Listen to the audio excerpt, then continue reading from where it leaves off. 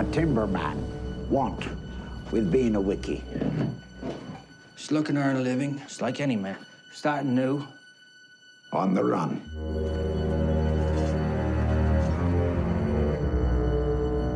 Keeping secrets, are you? No, sir. Why just spill your beans?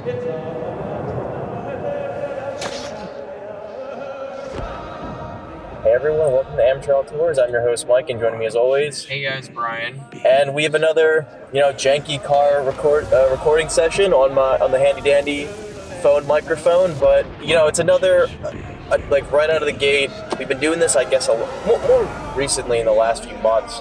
But we just saw a movie, and I think this is a really good time to get our initial thoughts down and talk about this movie. But Brian, what movie did we just see like 5 minutes ago? We just got out of The Lighthouse by Robert Eggers. Yeah, Robert Eggers' second film. First film, The Witch, came out 2015 to much critical acclaim. Just talking about The Witch briefly and Robert Eggers. I really enjoyed The Witch. I definitely really like because I think with the second film you kind of see that too, but especially in The Witch, he comes at his writing with more of like a folklore heavy, research heavy perspective, and I really appreciate it. He's also very slow burn of a director, kind of very much reminds me of Ari Aster, but yeah, a little bit. But I definitely really enjoyed The Witch. I'm actually, after seeing this, I'm very curious to see if he's any short films available anywhere that we can watch or see any early screenplays or anything, because he's definitely, especially after The Lighthouse, he's definitely proving to be a very interesting person in modern cinema. What are your thoughts on Robert Eggers going into The Lighthouse? I saw The Witch a few years ago, and then that was like the fun experience to see it with for the first time. It was with a bunch of friends who weren't taking it nearly as seriously as it should have been, and I was taking it seriously and I liked it, but it was with the wrong crowd. And actually, I don't think I've seen it really all the way through since after that first time. So that's unfortunate. But I do remember standout moments, particularly the writing, but also like the direction and it wasn't like creepy per se, but it was just like very competent and very, I'm trying to say it because his movies don't creep me out and they don't scare me, but they're very interesting, I guess, like meditations are a way of saying it. And that's what strikes me most about at least The Witch, and now more so with The Lighthouse. So going into it, I just knew whatever to expect, it would be good. But So I guess we can get into our conversation about The Lighthouse. So full disclosure, like, this is my second time seeing the movie. I guess it's kind of very similar to how we talked about our Midsummer discussion, where I had seen the movie, kind of processed it, and then came back with you and kind of and I was looking for things on a different perspective. So I saw this movie last night. Anyone that follows us on Twitter will know that. But so I had a full day to process what I had seen, and there's not really much discussion forums because the movie, I guess, became wide released yesterday at the time of this recording. So I went on the Reddit to try and see what people were saying, and there's a lot of like positive stuff, which rightly so, but no like deep dive into or analysis of the film. So I've kind of had to just sit back and process and kind of look up a few things here and there of just what I thought may be like relevant to the discussion. But let's get into it. Brian, what is your first impression of The Lighthouse walking out of it? I liked it. Awesome cinematography. Probably some of the best I've seen this year, if not in quite a long time. I love his choice of black and white, which actually I was explaining this to my friend he actually wanted to see The Lighthouse as well, but he was like, I don't know about the black and white. And I remember I was explaining to him, like, actually, black and white, when done correctly, is actually way, well, it's stylistic and it's done for a purpose usually. And like in this case, it directs the light, it directs your attention, and just like the framing of a shot. Well, and the contrast that the black and white images. Well, it's just another way of telling the story. And so I knew like that was going to be interesting and awesome, but also going off of his dialogue and writing, just from The Witch, I knew I was going to see something special here. And obviously, Robert Pattinson and Willem Dafoe are grade A actors, so I was expecting nothing less. First impression, though, is I liked it. I definitely need to see it again. But because I remember you just said walking out of the theater, like your initial impression was like, I need to watch it again because there are things that I totally like that was way above my intellectual pay grade. And for me personally, I know I was definitely missing stuff, but also the dialogue I needed. I wish there were like subtitles or something, just so I could like process what was being said and then tie it back later. But I mean, first impression is I thought it was great and I liked it. Yeah, and I'll echo like very similar things. When I first walked out of the movie, again, very similar. I enjoyed it. I was engrossed the whole way through, and I was really excited for the movie because I had no idea what it was going to be about. Yeah, me neither, and I was never bored at all. Like, I was like, what is the like, just from the trailers and the lack of, other than it's two lighthouse keepers and something is going on, I went in just trying to figure out what the angle was, and I was never bored. Even the second time, knowing what was going to happen, I found myself engrossed in this world that Robert Eggers has created, with his brother Max as the writers, but with Robert Eggers at the helm directing this, I was totally immersed in this world, even the second time through, seeing it pretty much 24 hours later. I wasn't bored at all throughout it. The dialogue was definitely a concern of mine going into the movie, is what I heard, because it is, again, like I said, the research for it, it's a period piece. The dialogue is taken from writings of the time and journals of lighthouse keepers of this area. So it's very period specific dialogue as well, and accents, I'm assuming. So it's you kind of you can get lost in the jargon and in the vernacular, but I think with the excellent pacing of the script and the acting, you can piece together what's going on. Yeah, when I couldn't understand them, I was trying, but then basically I was like, I got piecemeal. Like, I understood what they were saying, why they were saying it, but like the particulars is why I want to rewatch it again. Yeah, so let's kind of break down each segment. Let's talk about the script and the story first, because you said something very interesting to me when we left about Robert Eggers as a writer director. Yeah, no, I said he's one of the best writers, I think, in this like modern generation of filmmakers. He kicks the shit out of like someone like Tarantino or I'm just like, the only name that's really coming to mind right now is like Tarantino, but like, because I don't want to say he's better than Paul Thomas Anderson, because I don't think he is, but he's up there as one of the greatest writers, I think, right now, who are making movies. So you said though that a lot of the dialogue, like, did he still write it, or was it taken from journals and stuff and kind of just like, it's like an amalgamation? Well, so, I mean, it's like using vernacular. Like, I'm sure it's original dialogue. Well, it's interesting. So I read an interview last night after this, and the way that Robert Eggers and his brother thought of this concept was they were doing research, and I guess they stumbled upon this story about two lighthouse keepers named Thomas, and one of them died like midway through. So it's this one. So throughout in real life, it's just this one lighthouse keeper that has to maintain everything, because they're just cut off and there's no communication. So that gave them the general idea of having two lighthouse keepers named Thomas.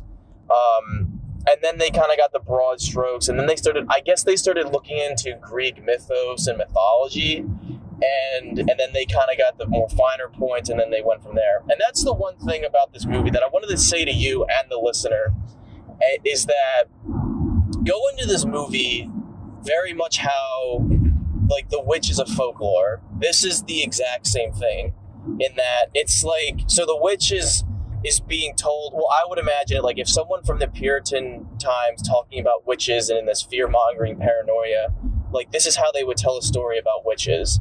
And this is how I would imagine like seafarers would tell a story, or like lighthouse keepers. This is like the story to, you know, keep them up at night, or like the foreboding tale. And I feel like that can help narrow, or it can help, not, I don't want to say enhance, but focus what you're looking for in the movie. Because I think that this movie has a lot going on. And that doesn't mean it's unfocused. It's just a lot to process. So you're trying to process what they're saying, what's going on in the movie. You're following the script. And then there are these themes of identity. And then there's the references and the allusions to Greek mythos. And there's a lot going on in the movie. Yeah, no, I agree. So what do you think? So the one thing that, and I want to kind of mention this anecdote before this movie, like I said, go in with thinking it's, not thinking, but just taking it as like a folklore tale, like anecdote. And I think so the theater that I saw yesterday, as I was leaving, it was like 12:45, and this couple left, and they were behind me, and they were having a full-on argument about this movie. And I was like, oh, great, like, facilitating movie discussions. It's great that people are going to have disagreements. But they were arguing about the timeline of the movie and how much time actually passed and who was telling the truth. And they were, like, in the parking lot. Like, what were they saying? They were just like, oh, well, this character said they were there for 4 weeks, and then he's there saying there's for 5 days. It's like the complete... It's like, it's not the point. They're kind of focusing on the wrong things. I'm like, oh, I wanted to say... I think it's great that you're putting so much effort into this conversation, but like you're kind of. But what's the counter argument besides? Okay, well, no, I'm right. No, I don't know. Right. They were just saying, no, you're like, wrong. But like that's it. That was it. That's why I was like, they have an argument though. If there's nothing really like, okay, yeah, sure. So he's telling the truth. No, he's telling the truth. Yeah, that was what they were going in a roundabout circle. How did they distinguish who was telling the truth? Well, I didn't listen to their whole conversation. But that's what I mean. Like. They're focusing on an aspect that brings, in my opinion, that brings tension to the story, but isn't the main focus. Like, this isn't the thing where you're paranoid about who's telling the truth. Is he crazy? Is he not crazy? Is he being manipulated? I think that's an aspect and a component that keeps you on your toes and keeps you engaged. But it's more about, because going through the film, I was like, are they the same character? Is this an older version of him? Towards the end, I kind of ditched that theory, but in the beginning, I was thinking, or maybe the midway point, like when he kills the gull, I was like, oh, I think they might be the same character, but I since have, as the film progressed, I changed that narrative. I don't really know what the point of the film is, though. I think it's just a very interesting exercise of, I don't know, what do you think, Brian? That's a good question. I mean, like... Well, what do you think about these ideas of identity? Well, no, I'm trying to distill, because there is a lot in this movie. I know just from a first viewing, which is like I think honestly the best movies require several viewings, or at least like the more meatier films. And like I definitely need to watch this again. But I mean, it's definitely like it's intentional, obviously, all of these like beats, and it's like intentionally confusing and convoluted, in that it's like the timeline's all messed up, or it's not even messed up. It's just it's self-contradictory, and I'm just like really trying to think of like how to best distill, because I was definitely like thinking of like I definitely had ideas of what this was about in my head during the movie, but like. There's so much imagery going on here that like it's hard to kind of like take everything bouncing around and then like put it into something comprehensible that doesn't just sound like blah. And people who've seen this movie I hope will understand what I mean, because it's like, yeah, the stuff of identity, but then the stuff comes into play with like the mermaid, the guy he killed, like all of these components like they go into the stew. But I don't know how yet. So it's like the puzzle pieces are still there, but I don't know where they fit. But there's definitely like some sort of like dual personality situation going on here. I just really don't know what it means. All right, well let's get away from like the themes of it, and let's talk about the script in itself, because I thought the pacing of the film was excellent, and I really liked the slow release of information about the characters. It was like almost Shakespearean in a way, like just the way like some of these things were written, and also like that. I mean, the thing that I remember most vividly was when Willem Dafoe was like literally cursing Robert Pattinson's character, and like foreshadowed his death or whatever happened the final scene. It's like there's just like this really weird like I'll curse you, blah blah blah, Poseidon will kill you, and then the seagulls will eat you from your insides, and it's like that whole like pacing. I was like, wow, somebody wrote that. That's like, and he like writes in what is that? It's like poetry. People will know this. It's the rhythm of like a poetry of a poem. It's something. I forget what it's called. It beats me. You know more than me. I have no idea. But anyway, people would know what I mean. But it's like written to like a beat, and like sometimes he rhymed, and it was like theatrical in a way, and especially that it's just like the shadow play as you're delivering these lines, and I'm like, damn, that's like theater. Well, and it's even better is that whole like cursing scene came from it originated from a petty argument they had while drunk. Yeah, which I thought was really an interesting way to kind of come back from it, because they got drunk and or that's the scene. They got drunk, and then Robert Pattinson's like, "Oh, your cooking sucks." Oh yeah. And then Willem Dafoe's like, "No, well, at least say you like my lobster." And he like really, and I just love the performance by both of them, but specifically Dafoe.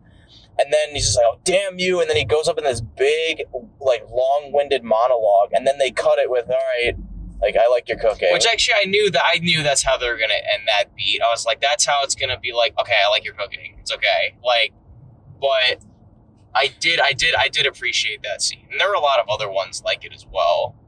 But yeah, and I really liked and I think this just speaks to the script and the direction and the acting itself. Like, when I couldn't understand, like in the beginning of the film, I couldn't understand really what they were saying on my first going, but I understood that we were building tension between the two characters. Well, there's also always like one line that will like kind of re-explain, that will like summarize what you just listened to. It's like, oh, like when they were talking about something in the beginning, and then like I was like, what are they talking about? And then Willem Dafoe's like, I take the morning, you take the night. That's it. And I'm like, oh, that's what they were talking about, because I had no idea. So that specific scene I caught it the second time, is that they were talking about like the lighthouse, like maintaining the light. And he said, oh, we like the manual says we take alternate shifts. And then Defoe said, no, I take the night, and I take the night to morning, which is when the light is active. Yeah. And I also took that as like, you're going to be doing all the shit work while I just maintain the light. I took that. Yeah, I took that. That's what that meant. Thus, building tension between the two characters and resentment between Robert Pattinson and Defoe. And I like how they kind of inevitably kind of start, as they think that their their time is coming down and they're going to be relieved, they kind of form this friendship of just like, oh, whatever, you've been kicking my ass, but we're you're a good bastard. I'll see you later. But then that's the time jump where it's like, oh yeah, we're just gonna go. This is our last night. Cheers. And then it's like, we've been here for like 3 weeks and like 3 more weeks, and we've been stranded. Which I actually thought, because I remember seeing the head in the trailer, like that decapitated head. I was like, oh, that means the boat sank, and that they just like found a guy washed up or something. That's what I thought that was going to mean, but it didn't. But that's an interesting thing as well. I was like, oh, the boat just sank in the storm. Well, that's an interesting thing as well, because I want to talk. So let's talk about the whole the themes of the seagulls and like what it represents in the lore of this film. So, and it's in the trailers. So he's having like these gulls are kind of like taunting him, Robert Pattinson's character, and Willem Dafoe says, "Don't even spar with the gulls. Leave him be. Like it's the ghost. It's the seagulls are like the ghosts of sailors who have met their end met their ends and fate in the seas, and it's bad luck to kill a gull." So we have these gulls taunting Robert Pattinson, keeping up at night, standing in his way while he's working, like ripping his pants, getting to like quote unquote altercations with him. And one thing I noticed when he is painting the lighthouse and falls and the seagull is ripping his pants, I may have been seeing this, but I think the seagull had one eye. Did somebody have one eye? Yeah, the guy's head in the so he had one eye. The seagull had if I saw it correctly, the seagull had one eye, and then at the very end of the film, that Prometheus illusion, Robert Pattinson has one eye as well. Yeah. So I think there's and we'll get to the very end as well. Well, actually, we'll get to it now because I know we're jumping around, but it ties into the whole theme of the gulls in that I feel like the ending of the film, or should we wait a little bit? Maybe talk about the end? Yeah, we'll talk about the end at the very end because that whole segment is a thing in itself. But yeah, I just really liked the pacing of the script in itself and in both how it's trying to get the themes and the symbols across, but also just the slow, like you said, almost Shakespearean accounting of information and the slow, steady release that is contributing to the slow burn of the film. I mean, I think also with the pacing, the only time I ever recognized music was the first and last scene. And I don't know if that's not including them singing, but in terms of like, just like music, like that didn't originate from them. I only noticed it, which is that awesome intro song, which I really like. Yeah, it kind of reminds me of like the Hateful Eight's opening. Yeah. And then like the very end, when it's like pretty much after the Willem Dafoe becomes a dog, and like that whole confrontation, and like whenever he goes up into the lighthouse. Like I think those are the first and last scenes are when there's music. I don't know. I just thought I recognized that, but maybe I could be wrong. So let's get into, I mean, I know we've been talking about the performance a little bit, but let's talk about our two leads, really.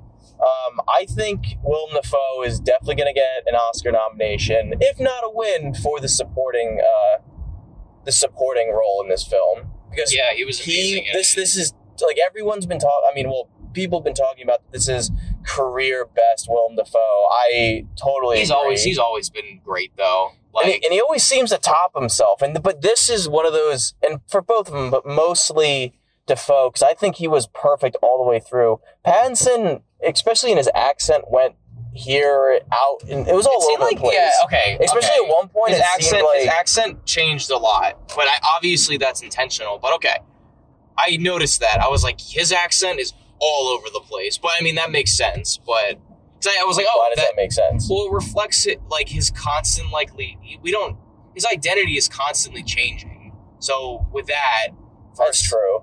That's what I was like, oh, well, he's a liar. So we don't actually know anything about him. Everything about him is kind of like multiple choice, where he has like 4 different backstories, and they're all different than the other one. So I just took like I noticed like that little ping in my ear. I was like, his accent is completely different. Well, because he goes from like New York to Boston to I don't even know, Maine, and definitely Boston. Even his like voice Brooklyn changes, like his inflections, especially when he's drinking. Because the infusion of alcohol is when things really start to go awry for both of these. Which they had a long conversation about that, and I was like, that's important, but I didn't understand really what they were saying. I don't really remember. But what do you mean they had a long? They had a conversation about like why when he doesn't cheers and he pours out the booze, and they have a conversation like what alcohol does to people. Oh yeah. And Robert Pattinson is drunk, but Willem Dafoe says a lot of other things that I can't remember. Yeah, so I think Willem Dafoe obviously did such an amazing job. Even his the physical stuff, like when he's getting buried at the end and he's just giving this monologue and he's like just shutting his eyes, getting dirt in his mouth, and he's just delivering this very poignant monologue, like his closing monologue. I was like, damn, that's pretty. I was like, oh, that's really impressive. That's really good. And also kudos to both of these actors and like the production crew, because they built this set in Nova Scotia. And they were filming in, like, storms, and they were getting everyone, like, wet and cold and tired. And but everyone just like trucked through and were and like just like troopers about it, and you could really like feel the misery of the actors. Yeah, you totally could. Especially when like everything's just raining down on them, like the house is falling apart, the rain is getting all over them. I really liked. I thought all two of the performances were really spectacular and something. This is what happens when you have a director that knows what they're doing with two professional actors, and it's also great to see Robert Pattinson breaking from that Twilight, Harry Potter. He's been doing that for years. No, though. I know, but like I think this definitely like solidifies it. Well, that was solidified years ago. Shit, Harry Potter and Twilight was like 10 years ago. Yeah, he's been solidifying himself as like an A-lister for a while, like at least like 4 years. Well, it just, to me, this is what I was like, okay, this is what's gonna like this, to me, in my personal opinion, solidifies him. Like, okay, like I knew he was a good actor, but I was waiting for like the perfect role for him, and to me, this was it. And Willem Dafoe obviously was just spectacular throughout the whole thing. So yeah, and then let's talk about the cinematography. Like, I'm very curious to see, because they shot this on 35 millimeter. That's how we get our aspect ratio, like 1:4:1 or something like that. When we have the black bars on the side. So, which I really did like. It really set that claustrophobic. The claustrophobic atmosphere, but also I didn't really notice it just because of the black and white and all the contrasted images. Like the stark contrast between the images. I honestly forgot, like midway through the movie, that it was in that aspect ratio. Half of the borders are black anyway, so like it kind of just blends in anyway.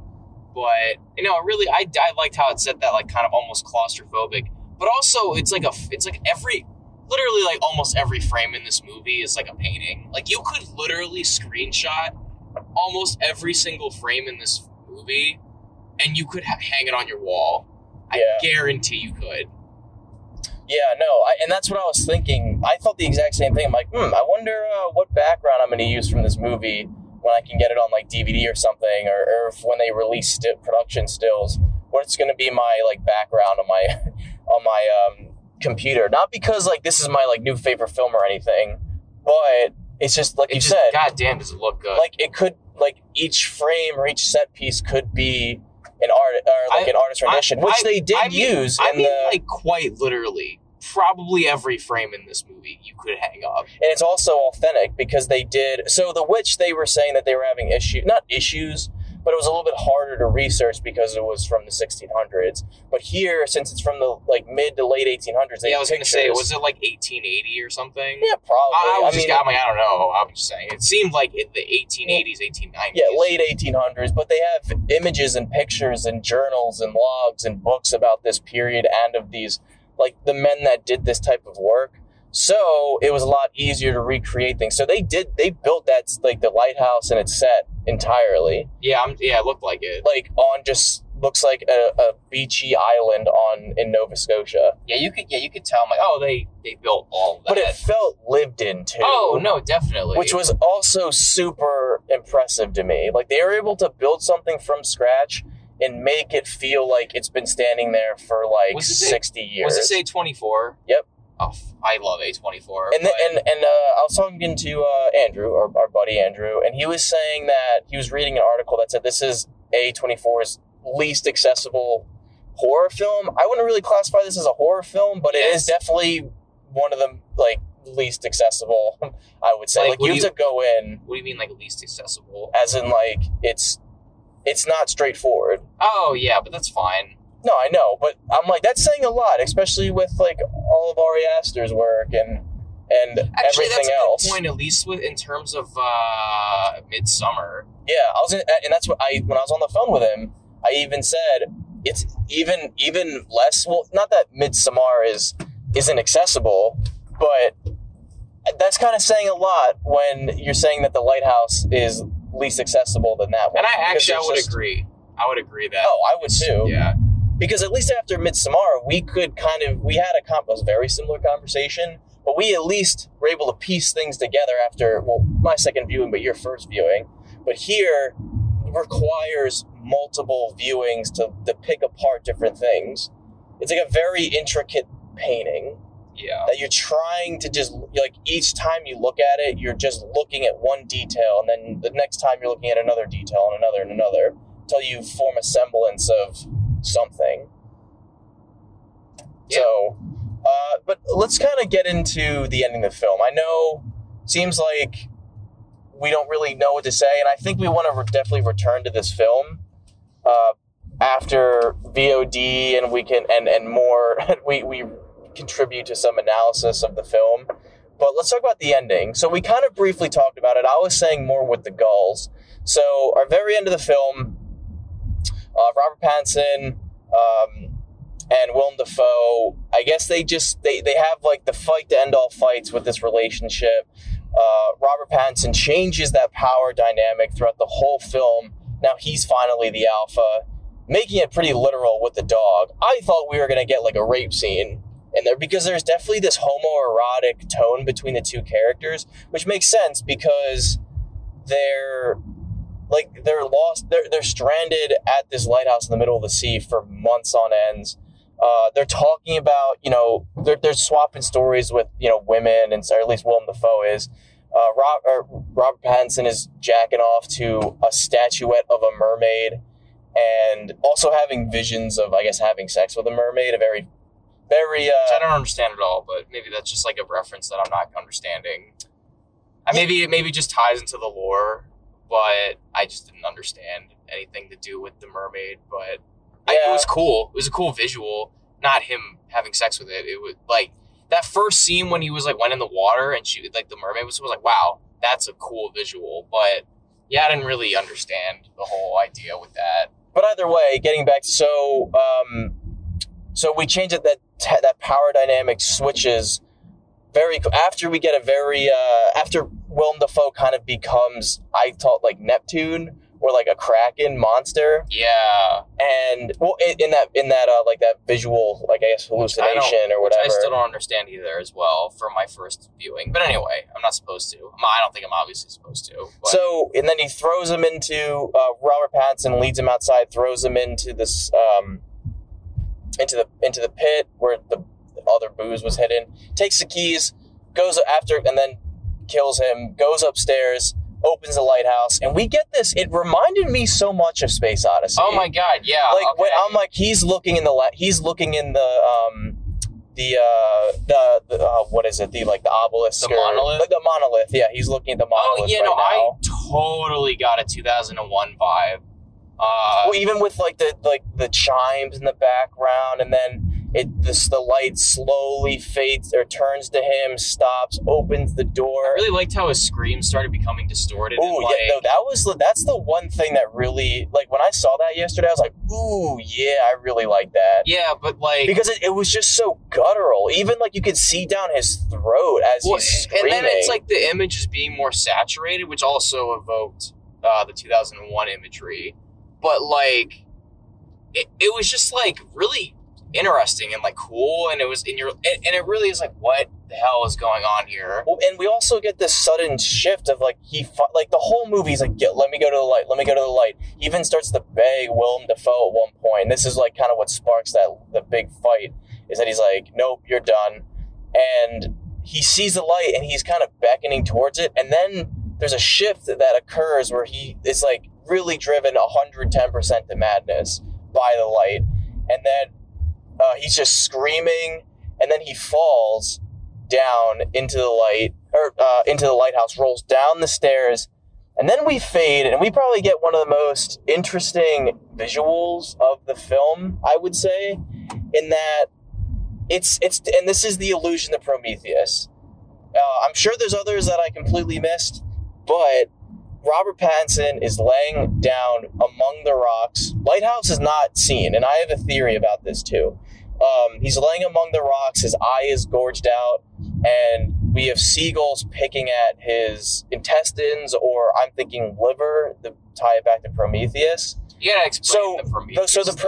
So Prometheus in Greek lore introduced fire to man, and he wasn't supposed to do that. So his punishment for doing so was to be chained to a rock and have a raven pick at his liver for all eternity, and his liver would grow back. So that and that's like a very like Cliff Notes version of that, of Prometheus. But that's what this is evoking. He's laying among the rocks in pain, like eternal pain, while seagulls of dead sailors, whom he killed one of them, who I guess if you want to tie back to the second hand, who Robert Pattinson says, oh, you killed him, who had one eye, for killing that gull. This is his, torture for all of eternity for doing that. Because as we fade away, there's no lighthouse, but everything is light. It's not fog, but it's just like a very distant light. And I'm thinking that, okay, he is like essentially in the deadlights right now. Like he is completely wrapped in the madness of the light, that this is where he'll stay. He kind of got what he wanted. You know what I mean? Yeah. And that's where we fade out. So, and then you could go into the folklore of the film, and I guess you want to say, like, if this is the story that sailors would tell each other, it's like kind of warning about the madness of the light, or like cabin fever. And then the film ends. So what do you have to think about this whole ending?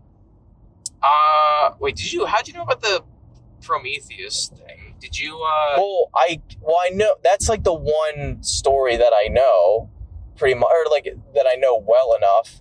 So and then I looked, and then as I was looking at the, Reddit discussions, it just solidified that. Okay. Like, okay, this is Prometheus. Oh, and he also mentioned it in an interview that I read. There was one other Greek story, which I don't remember. It's another one that begins with a P, but it's about this Greek god or person who's just forever doing the same task over and over and over and over again, which in the Lighthouse, that's what they're doing, is the same shit over and over and over again.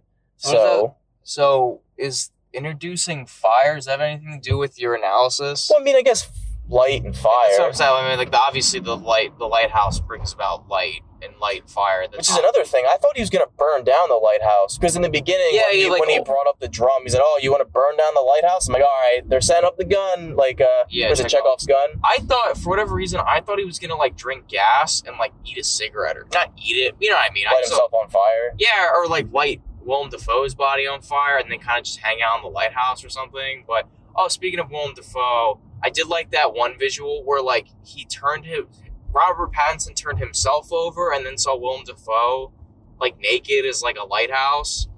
Yeah, which I was like, this has, and, like, their pose, I was like, this has to be, like, an image, like a famous image or something. It kind of looked like Atlas. Yeah. Holding the world on his shoulders. Yeah, that's what it kind of looked like. That's what I thought. But I don't know. But it was definitely, like, very Renaissance. It kind of reminded me of that one visual from, this is going to be weird, but the house that Jack built at the very end when they're on the boat and stuff. Yeah. Well, that's a Renaissance painting. I don't know what it is, though. Well, I know, but it evokes that same feeling. But that image of the lighthouse, or the light coming from his forehead. But yeah, so what did you have to think about the whole, seeing the light and then, being picked to death by gulls? Honestly, dude, I have no idea. Like, I have, like, no idea what it means. So I can't necessarily say yet. That's why I need to watch it again. I need to, like, digest it. This is, like, what good movies do. It's like, you come out of the experience and you're like, I have no idea what that means, but I know it means something. And the tale of, like, a good filmmaker is like, well, I gotta watch it again, and I gotta digest what's going on, and I gotta read, and I gotta, like, do a little more homework. And not every movie should be made like that, but, like, every good movie is made like that. It's like, it's not all good movies are made like that, but all movies made like that are good. Does that make sense? Yeah, I see what I'm picking up what you're putting down. So, like, I have no idea what to make of the ending, but I know I want to, like, for me to figure it out by, like, watching it again and digesting it and, like, reading about it, and like joining discussions and just talking about it with people, kind of like what we're doing now. Yeah, so that kind of wraps up, like, the whole movie. Let's get into our closing thoughts, Brian. How about you can go first with your closing thoughts of the movie, and then you can give your star rating out of 10. So it's a great film, and Worth the wait, worth the hype. Yeah, no, definitely. It was worth it. It just has everything. Like, not only, like I mentioned before, is every frame, like a picture, like a painting that is worth just watching in and of itself. If you're like a style over substance person, check it out. Not saying this film is style over substance, because it's not. But if you just like wanted to like not even pay attention to the story and you just wanted to watch just like a cool looking movie, check it out. But the story, I can tell, it's like so multi-layered and so and multifaceted that there's so much there to unpack. That too is also a reason to just give it a watch. Acting is superb. The few music scenes in it are great. The cinematography is amazing.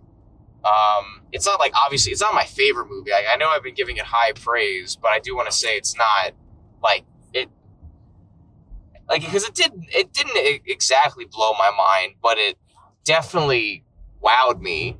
So, I mean, I guess with that being said, I would probably want to give it a 9 out of 10. And then would I recommend it to my girlfriend? Maybe. If I know enough about it until I get to that point where I would be like able to kind of like help guide her through it afterwards, yeah. But like, I'm actually glad I saw it first, just so I can kind of get like a handle on it before everything else, you know? So, yeah, I'm gonna echo a lot of what you just said. I mean, it's a very engrossing film. I never found myself bored in either watching. I think more, if I had a remote control of this, I wouldn't hit it again. I wouldn't hit the, like, fast forward. So, yeah, the performances are superb. The cinematography, like you said, every frame of painting. And it makes me just really excited to see what this director and his brother can do next. Like, the sophomore effort was great. And and there's some directors that we can say that isn't necessarily the case. That they made good efforts, but it falls slightly short. I definitely think this is a little bit, there's something more here than The Witch. I think The Witch you can follow that a little bit more. It's way more accessible than this film. Yeah. But I really enjoyed this, and I love the aspect that I have to pick apart this. It's like a puzzle that I want to solve. Dude, well, keep going. Sorry. Well, that was it. I mean, so I would give this, I'm going to give it an 8 out of 10, but I definitely want to return to this, hopefully in the near future when it comes out on VOD and more discussions have been had and analysis, and that we can, and that might go up after I have a better understanding of the movie. But for right now, with my like initial thoughts, I want to give this an 8 out of 10. But totally go see this movie in theaters. Oh, yeah, and I was definitely just going to say, like, what an exciting time we're in right now for, like, filmmakers. Like, just in my head, like, just, like, we're, like, living in an age where, like, guys like Ari Aster, now, like, Robert Eggers is on that list, like, Damien Chazelle. Barry Jenkins. I mean, I'm just trying to think of, like, younger guys. They're definitely there. I mean, that handful is just coming to mind right now, but, like, we're in, like, this new era of like filmmakers, and they're like killing it, and they're doing great, and like there's even more stuff with like the indie scene looking great, and now we're in this like transition, more emphasis on like streaming and stuff, which I think is fine. I encourage it. No, I love streaming. We'll have an episode talking about streaming one day, maybe. Because I have a lot of opinions about streaming. And I think we'll definitely have an episode. Positive. Yeah, no, definitely a lot of positives. It's interesting because, like, I think now we're entering the age where, like, filmmakers it's like, I don't know if I've said this on the show before, where this is going on a brief tangent, where it's like, so Tarantino and, like, Kevin Smith and Paul Thomas Anderson were, like, the video store generation. Then you get the guys I just mentioned who were, I guess, like, the 90s coming up, video store, but also, like, DVDs and like, more physical media. And now we're, like, entering the stage of, like, the streaming era where people like me and you, Mike, are like, products of the streaming age in terms of, like, film literacy. And I think it's just way more accessibility, and like that is like where where we're able to like consume our media, whereas like Tarantino did it in a video store, we're doing it in a touch of a button.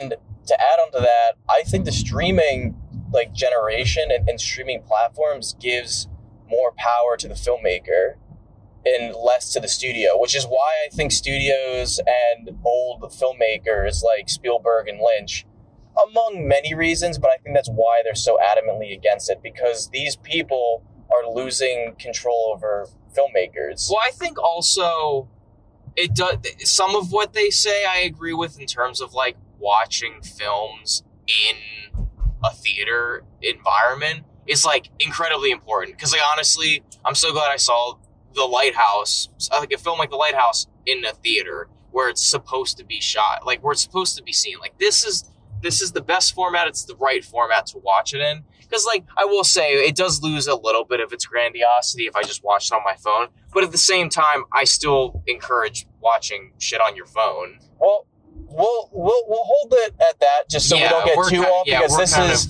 is a conversation that we could talk for like hours and hours on. So maybe we'll have our own episode about it. But yeah, so you heard it from here. 9 out of 10 from Brian, 8 out of 10 from Mike. I'm hoping this goes up once I better understand the film. But yeah, so that concludes our episode about The Lighthouse. So thanks for joining us for this episode. Everyone, you can follow us on Twitter at AuteursPod, or you can email us with comments, questions, and concerns at theamateurauteursspodcast@gmail.com. Also, please leave a rating and review on whatever you listen to the show on. It's much appreciated. But that, guys, thanks again, and we'll see you next time.